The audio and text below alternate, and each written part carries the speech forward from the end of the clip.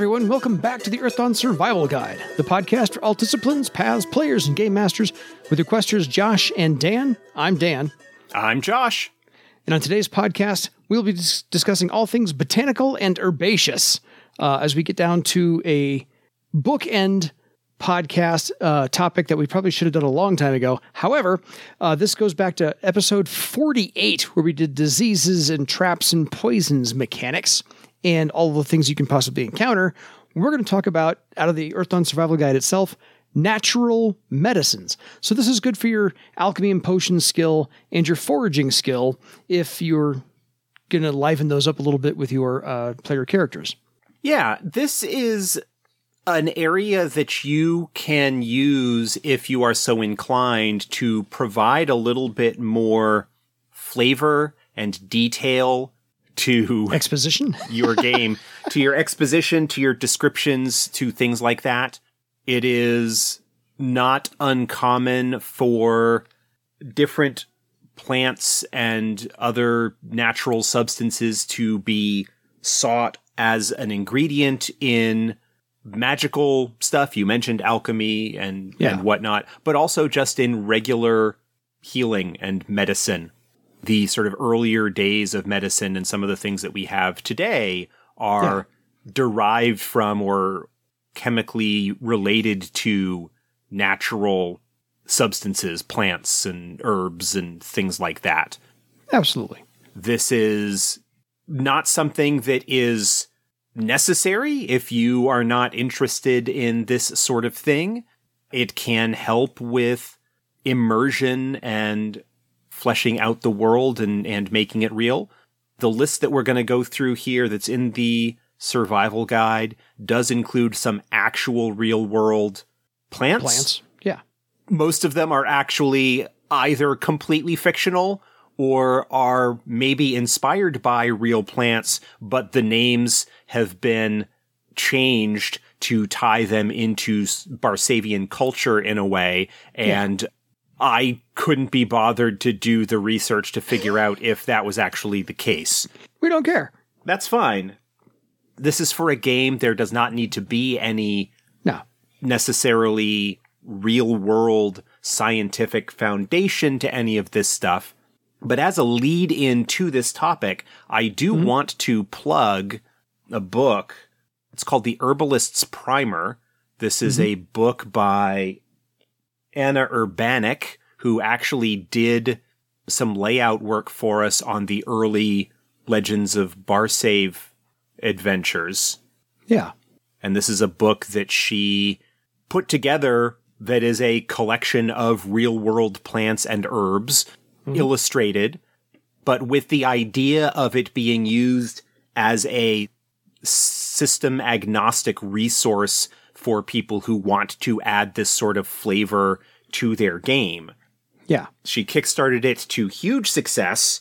It is like a 300 and almost 400 page book with a lot of interesting information and notes and whatnot. While there is some nod to research and scientific reality included in it, it is not intended as an actual legitimate guide. It is merely there to provide inspiration or flavor for role-playing games for those who want to have that sort of thing. It also includes a bunch of neat tables, random tables if you want to make up your own plants and stuff, where you can just roll on tables to get some of the characteristics of it and what it might be able to do, and potential adventure hooks and whatnot. For the entries on our list that we're going to go through here that actually are real, I am going to grab some additional information from that book. That book is available for sale, so you can go and find it and order your own if you want to add that to your library. She just recently did a second volume in this series that is focused on rocks and minerals and gemstones with a similar kind of idea. Yeah, the Geologist Primer that also was wildly successful. That is still in production. It's not released yet, but that process is moving forward. Yes. Really great resources if you're into that sort of thing. throw her some love. Absolutely. Dig it, dig it. Oh, and they also made the book into a deck of cards. If a book's too expensive for you, the cards are pretty darn cheap. Yeah, they don't have quite as much information, but they have, sort of the art and some really basic details on there. It's a really cool project. And I me, support indie artists. And especially ones that I know. Absolutely. So in the Earthdawn Survival Guide book itself, the useful natural medicines list, and there's like 20 or so odd here. So we're gonna spend some time on these. The first one up, and these are just alphabetical as we come across them, is aloe, which, by the way, is a real world plant. I've got one in the next room. Yes, aloe is a succulent. It is akin to cacti. It is a long-standing and well-known burn. Yeah, for burns, if you break the leaves, the sap that they have can be spread on burns or anything like that to help deal with that. Lots of products like sunscreen and moisturizers and all sorts of stuff will typically have aloe or aloe extracts included in them because of the usefulness of them. This actually doesn't have any entry in the Herbalist Primer, oddly enough. Probably because it was like slow-pitch softball, just way too easy to throw in there. Yeah. It is well known. Not a whole lot needs to be said about it. One of the interesting things as well with the survival guide is that in addition to sort of the basic description of the plants and what they can do, is there are some suggested alternate mechanics and how they, in the back, and how they might be specifically applied in order to, again, provide some variety and differences in terms of how they might be used in your adventures. Totally. Next up is bloodwort. Bloodwort is another legitimate real-world plant. Oddly enough, there are actually two completely different plants that can commonly go by the name bloodwort. The one that is being referred to here in this description is more commonly known as the yarrow. The yarrow is an antiseptic. It's commonly used as well to help stop bleeding and treat injuries of that sort. According to the Herbalist Primer here, Anna's little notes, used to heal battle wounds, stop bleeding, bestow arcane sight, and bring love and courage. It is additionally commonly used in hand fasting ceremonies and being a plant that is symbolic of love and binding things together, kind of the way that it is used to bind wounds and so forth. The leaves of the yarrow are actually edible. They're bitter, but can be used in salads a similar way that like dandelion greens or anything like that could potentially do. They are toxic to cats and dogs, but they are okay for humans to eat. The other plant that is known sometimes as the bloodwort is the bloodroot, which is often used as a cruelty-free replacement for blood in magical spells and rituals, because the rhizomes, the sort of underground portions of it, will have a very like reddish sap that can be used as a substitute in that regard. And that's an interesting thing. While this book, the survival guide, focuses on them primarily as medicines in sort of the way that we would traditionally think of them, there are a bunch of other interesting uses that you could potentially put them to if you can think of parallels or metaphors or symbolic representations, especially if you're dealing with how wizards frequently will have their correspondences and whatnot. If you can think of things that, oh, this reminds me, or this brings this idea to mind, then you could potentially have that be connected to something else that it might be able to be used for. Exactly. This is, by the way, probably your Questers of Garlen supplement episode. Yeah.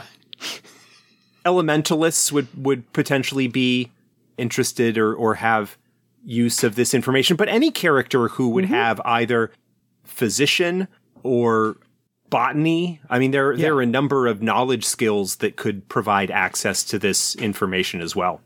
Exactly. So next up on the list is blood moss. This is found in large quantities in marshes along the lakes and tributaries of the Serpent River. It's excellently suited for dressing wounds. And this is the case of mosses in general, because of the way that they are. Mosses historically have often been used as a component in field dressing wounds. There are certainly varieties of moss that have antibacterial properties, but also because of the way they are will help keep a wound moist, will help keep it from drying out, which actually can cause additional problems.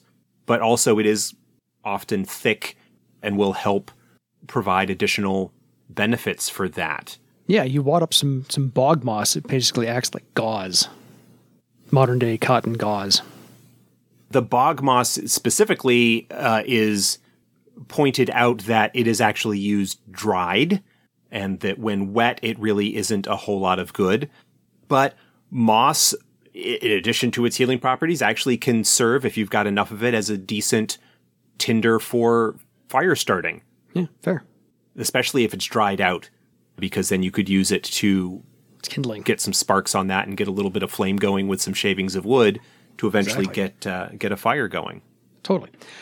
Next up is Dragon's Tongue. This features 2 or 3 broad leaves surrounding a long, thin flower colored a vivid red. Dragon's Tongue, again, may be inspired by a real plant, but if it is, I don't know what that might be. Yeah, we're not botanists. Yeah, we're not botanists.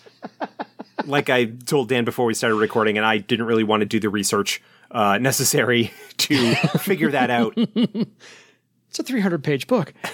The primary purpose of Dragon's Tongue, according to the book here, is that if the leaves are boiled in water or wine, they can provide anti-poison benefits and can also keep somebody conscious if they are kind of woozy and in a dangerous state like that, where maybe somebody with a concussion or something like that, where you want to make sure that you keep them awake for a bit. Instead of passing out and going into shock or something.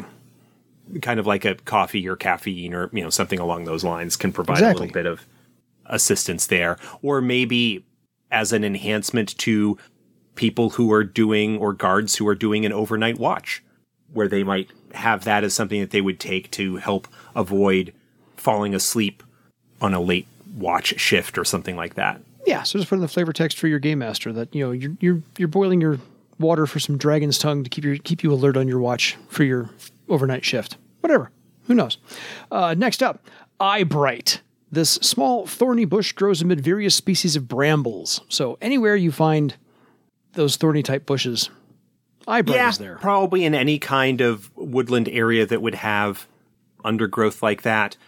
The primary purpose of eyebright is to take its flowers and to steep them to make a tea that enhances the user's night vision, effectively giving humans low light vision, similar to the way elves and orcs are able to see in the dark, kind of reducing the darkness penalties as a result of that. So, yeah, I don't think that there's any mechanics behind that as far as listed in the back of the book, but, game masters, feel free to make up some. Why not? One of the next is kind of one of my favorites because it lists firestone mushrooms, but firestone mushrooms are also helped in the healing aid of the adept's blood earlier in the chapter. So really we've got firestone mushrooms grow virtually anywhere with sufficient moisture to feed fungi. There are many, many different varieties of mushrooms in the real world, which all have various properties. As you should be well aware, some are perfectly serviceable and edible and are tasty and delicious. Mm-hmm. Others are less so. Some of them have psychedelic properties. Mushrooms and fungi and such are fascinating Yes. living things. So yeah, the firestone mushrooms are like barely edible, but they're better served in this potion called Adept's Blood. Right. And what Adept's Blood is, it's actually kind of going into the psilocybin or psychedelic mushrooms or something like that. Like the purpose of that is after the preparations of the Firestone mushrooms is it's used to invoke visions in adepts that drink it to perhaps provide them insights into how they can further their magical abilities, with the idea being that adept magic does have a certain amount of mystical insight or intuition that is involved in it. So this is, I think, a great storytelling technique for the game master to have, I can't say an acid trip, but to give one of the characters this nice little psychedelic trip and explain a whole bunch of stuff. An unfortunate side effect of Adept's Blood is that because of the vision-inducing and perhaps somewhat hallucinogenic properties, it makes someone who is under its influence a lot more susceptible to illusion magic, because they're already having a hard time distinguishing between what's real. What's real and what's vision. And so care must be taken, but that could be something that is perhaps a clue if you're in a situation where adversarial illusionist who's using illusion magic to perform some sort of skullduggery might spike the guards with Adept's Blood unknowingly, so that they are more easily swayed or deceived by the illusions that might be in play. Yeah. So I think just the use of the mushrooms is one thing, and the Adept's Blood is something else. I love the twofer in this listing. It's awesome.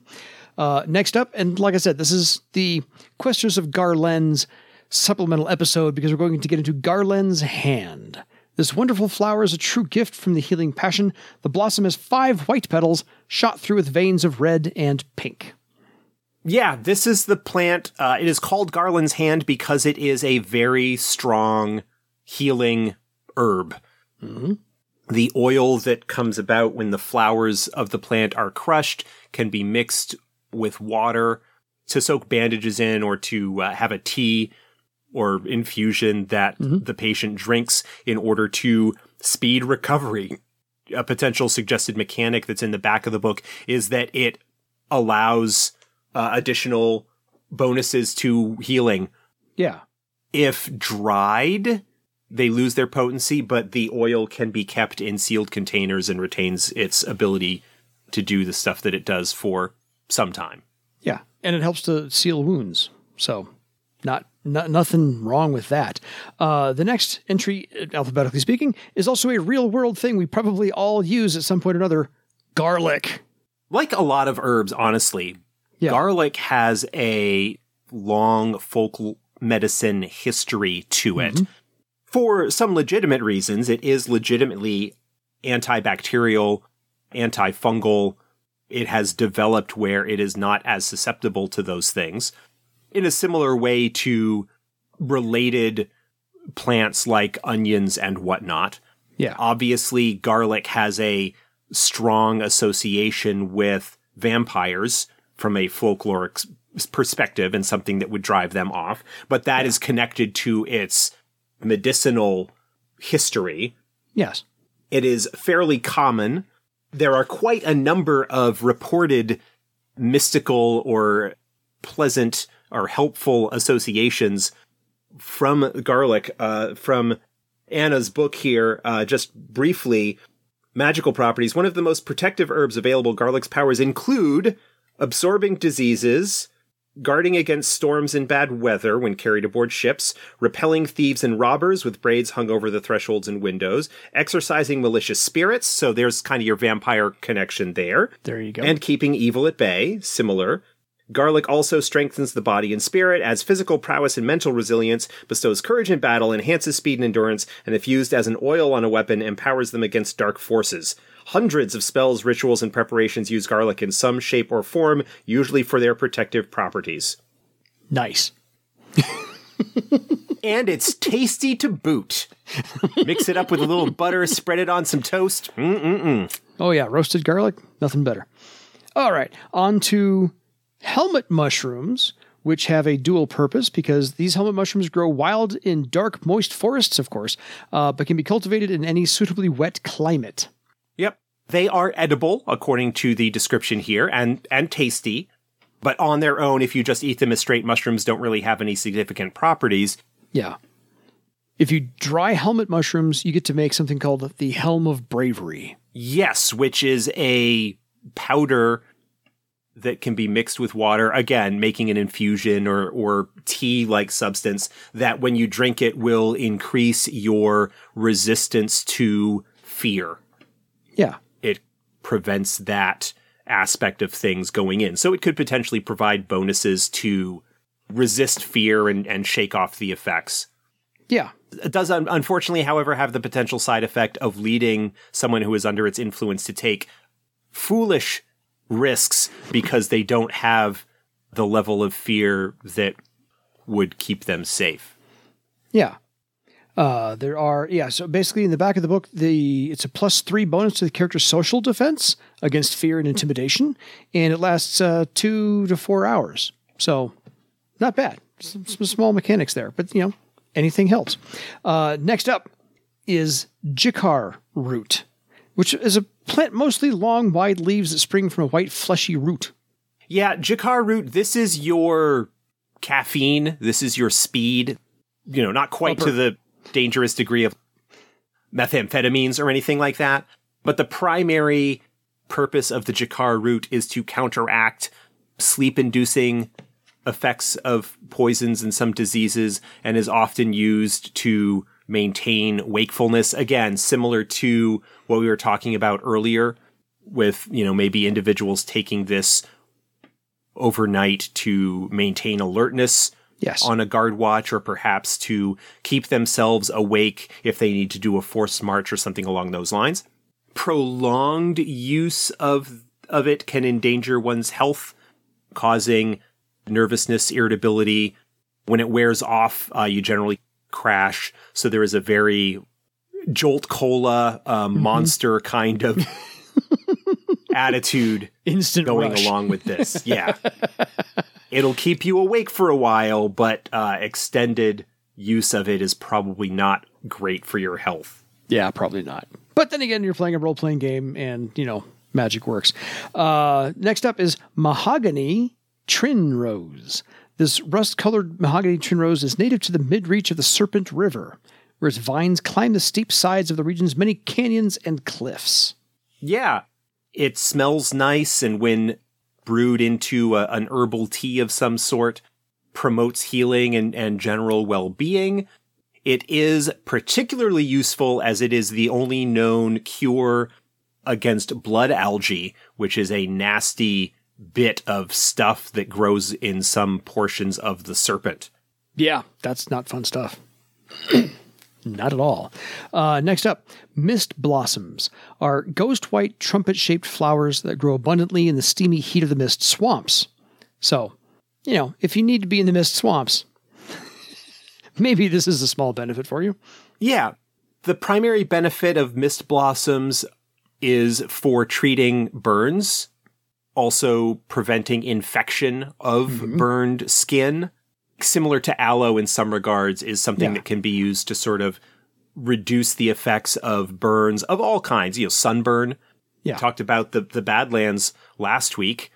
Sunburn is something that you are potentially going to run into when you are dealing with that blasted, take your aloe with desert you area. Take your mist blossoms too. There's your SPF 40. Exactly. Well, and your mist cold cream that you put on afterwards to kind of take the heat out of a sunburn. Exactly. And then mist blossoms are also kind of like an analgesic. It soothes pain and discomfort. So yeah, it's why it's particularly useful for burns. Exactly. So nothing bad. This is specifically one named for the Earth Dawn setting. This is Minbruge's Balm next. It's also known as Minbruge's Staff, growing in straight stalks some 2 feet tall. Its leaves are hairy and broad, and small bluish-purple flowers grow in dense cluster near the top of the plant. Yeah, this is another plant that helps reduce pain and discomfort when brewed into a tea. It's a little bitter, but has a kind of lavendery scent, according to the description in there.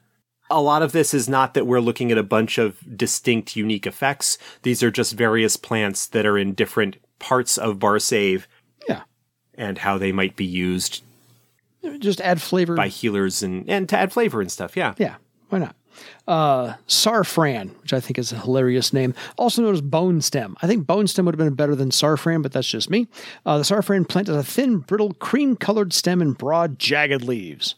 Yep, it's a plant that in particular promotes healing of broken bones. Yeah. So there's probably some kind of calcium uptake that's involved in that. It tastes a little chalky, which again, like, leans into the idea of there being some kind of calcium-related stuff going on there. Mucilage. Kind of stuff like that. But yeah, you boil it and make it a nice little broth and take that every 2 days. Your bones will heal faster. So probably some mechanics you can throw in there as well. Next up, serpent vine, a flowering creeper. The vine grows wild through many of Barsaive's forests, where it climbs the trunks and branches of large trees. A serpent vine, drawing the parallel here, the idea it's named after serpents.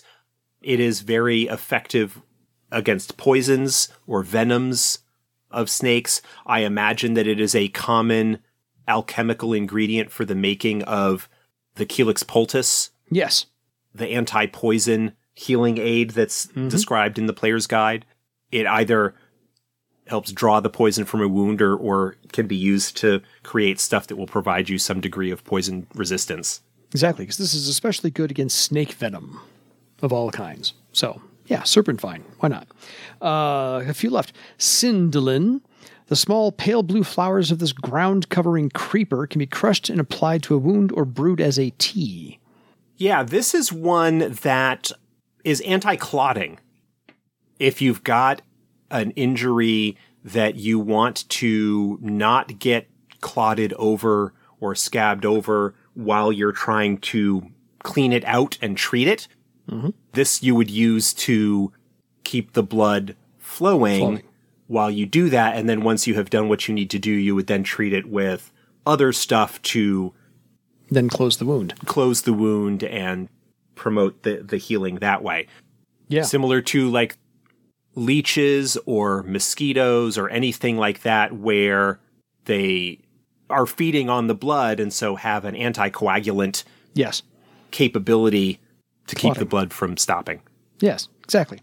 Starroot, a low-growing forest plant. Starroot has silvery leaves covered with delicate hair and bears a small star-shaped flower. I'm wondering, and I don't know if this is actually the case, the description doesn't match, but I saw this and was immediately thinking of like star anise, which is an actual thing, but the description doesn't really match. No, because this is the fruit of the starroot flower, which is a dark blue berry, which reminds me of blueberries, can be crushed and the juice mixed with wine. Yeah. The star anise is also not a low-growing plant. It is actually a pretty tall plant. But that's still the picture that came to mind. Which is absolutely fair. Yeah. Again, we're not botanists. It's interesting, actually, because it is another one that sort of helps with treating poisons and poisoning, but it bears a strong resemblance to another plant that it mentions there called the night root, which is a deadly poison. Yes. So you kind of need to be careful about that, about not mixing those up. And that is a not uncommon thing in nature where there are similarities in some regards between plants. And fungi.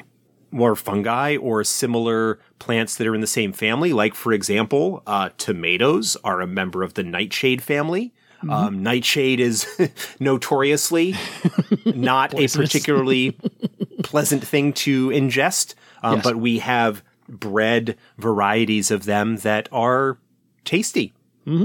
So, yes, I love the idea of throwing in star root and night root and making sure that the player rolls accurately to determine which one's which. Just a little game master wrinkle there for you. Sarunic, 2 R's in this one. Sarunic plant is a hard brown stalk that produces pods filled with small black seeds. Yeah, this is a concentration focuser.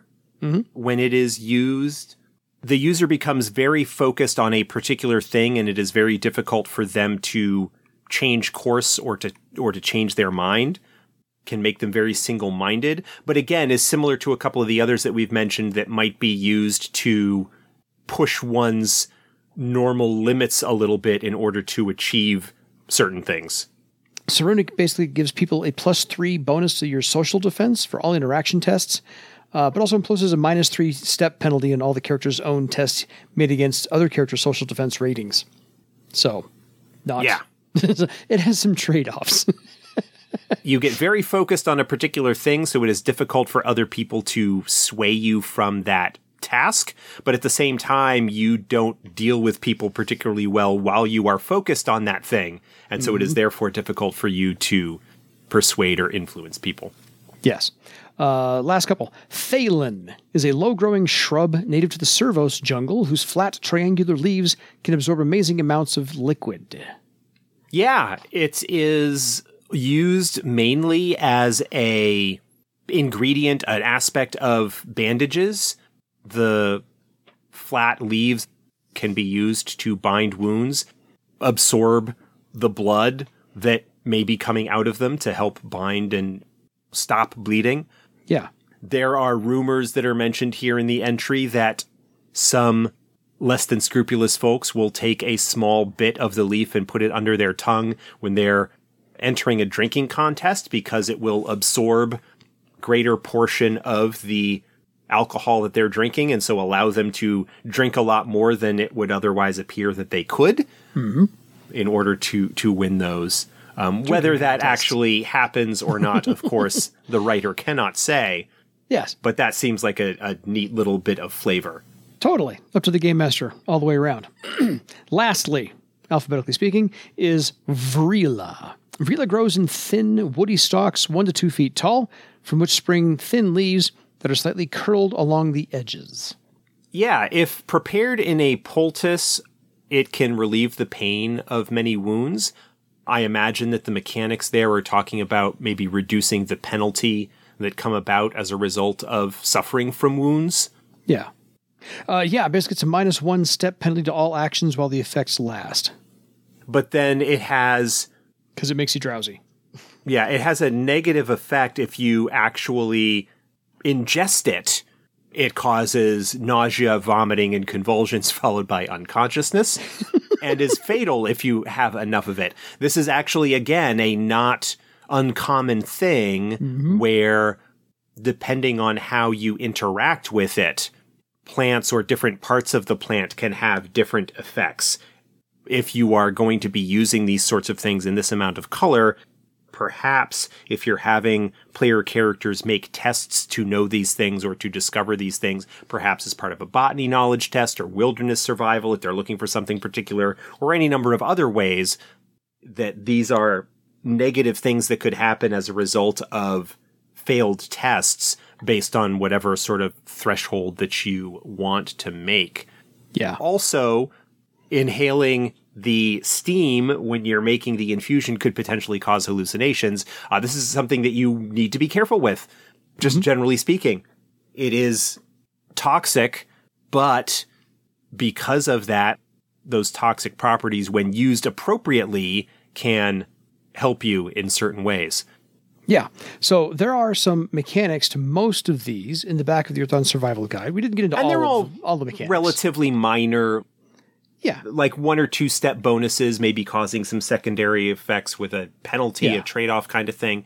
One thing that actually occurred to me that I want to mention here as we wrap up is that the importance and the use of herbs and plants and details about them actually goes back sort of literarily quite a ways.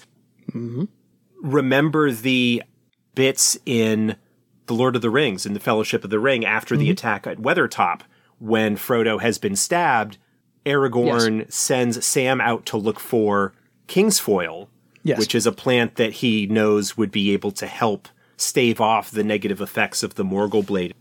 The idea that it's a weed was sort of Sam's initial thought about it. Sam being a gardener as well and not being aware of its medicinal properties in that regard. Exactly. So these are things that could provide a little bit of flavor and detail and interest in color if you are so inclined in your descriptions and adventures. Agreed. And I remember in the recent Aquaman movie that after he's hit with the laser blasts, seaweed is wrapped around his burns to help him heal a little bit faster as well. So also a possibility for any. So let's recap one more time. The author and the name of the Herbologist's Primer. Herbalist's Primer. Sorry. Anna Urbanik. It is put out by Exalted Funeral. That is the publisher. ExaltedFuneral.com, I believe. Or just search for Exalted Funeral. And again, she's got the Geologist's Primer as well, which is in development and will hopefully be out here in the next few months. I don't know if there are pre-orders available at the moment or not. But yeah, really cool, really interesting. And there's a whole bunch of entries in this book that have pictures and ideas and magical references and all that sort of stuff about these various plants and the various climates and environments that they are found in and their potential uses. It's really cool. Cool. A second resource, if you'd like to get it, I have in my possession a book called Healing Spices by Bharat B. Agarwal, PhD. So this is also about like 50 everyday exotic spices to boost health and beat disease. If that is also something you're looking forward to enhance the flavor of your game, we have 2 books for you, aside from the Earthbound Survival Guidebook itself from FASA. So, right. Exactly. Until next time, folks, brew your tea, don't boil certain things, and definitely be careful when you're dealing with fungi. For your legend. Good night, everybody.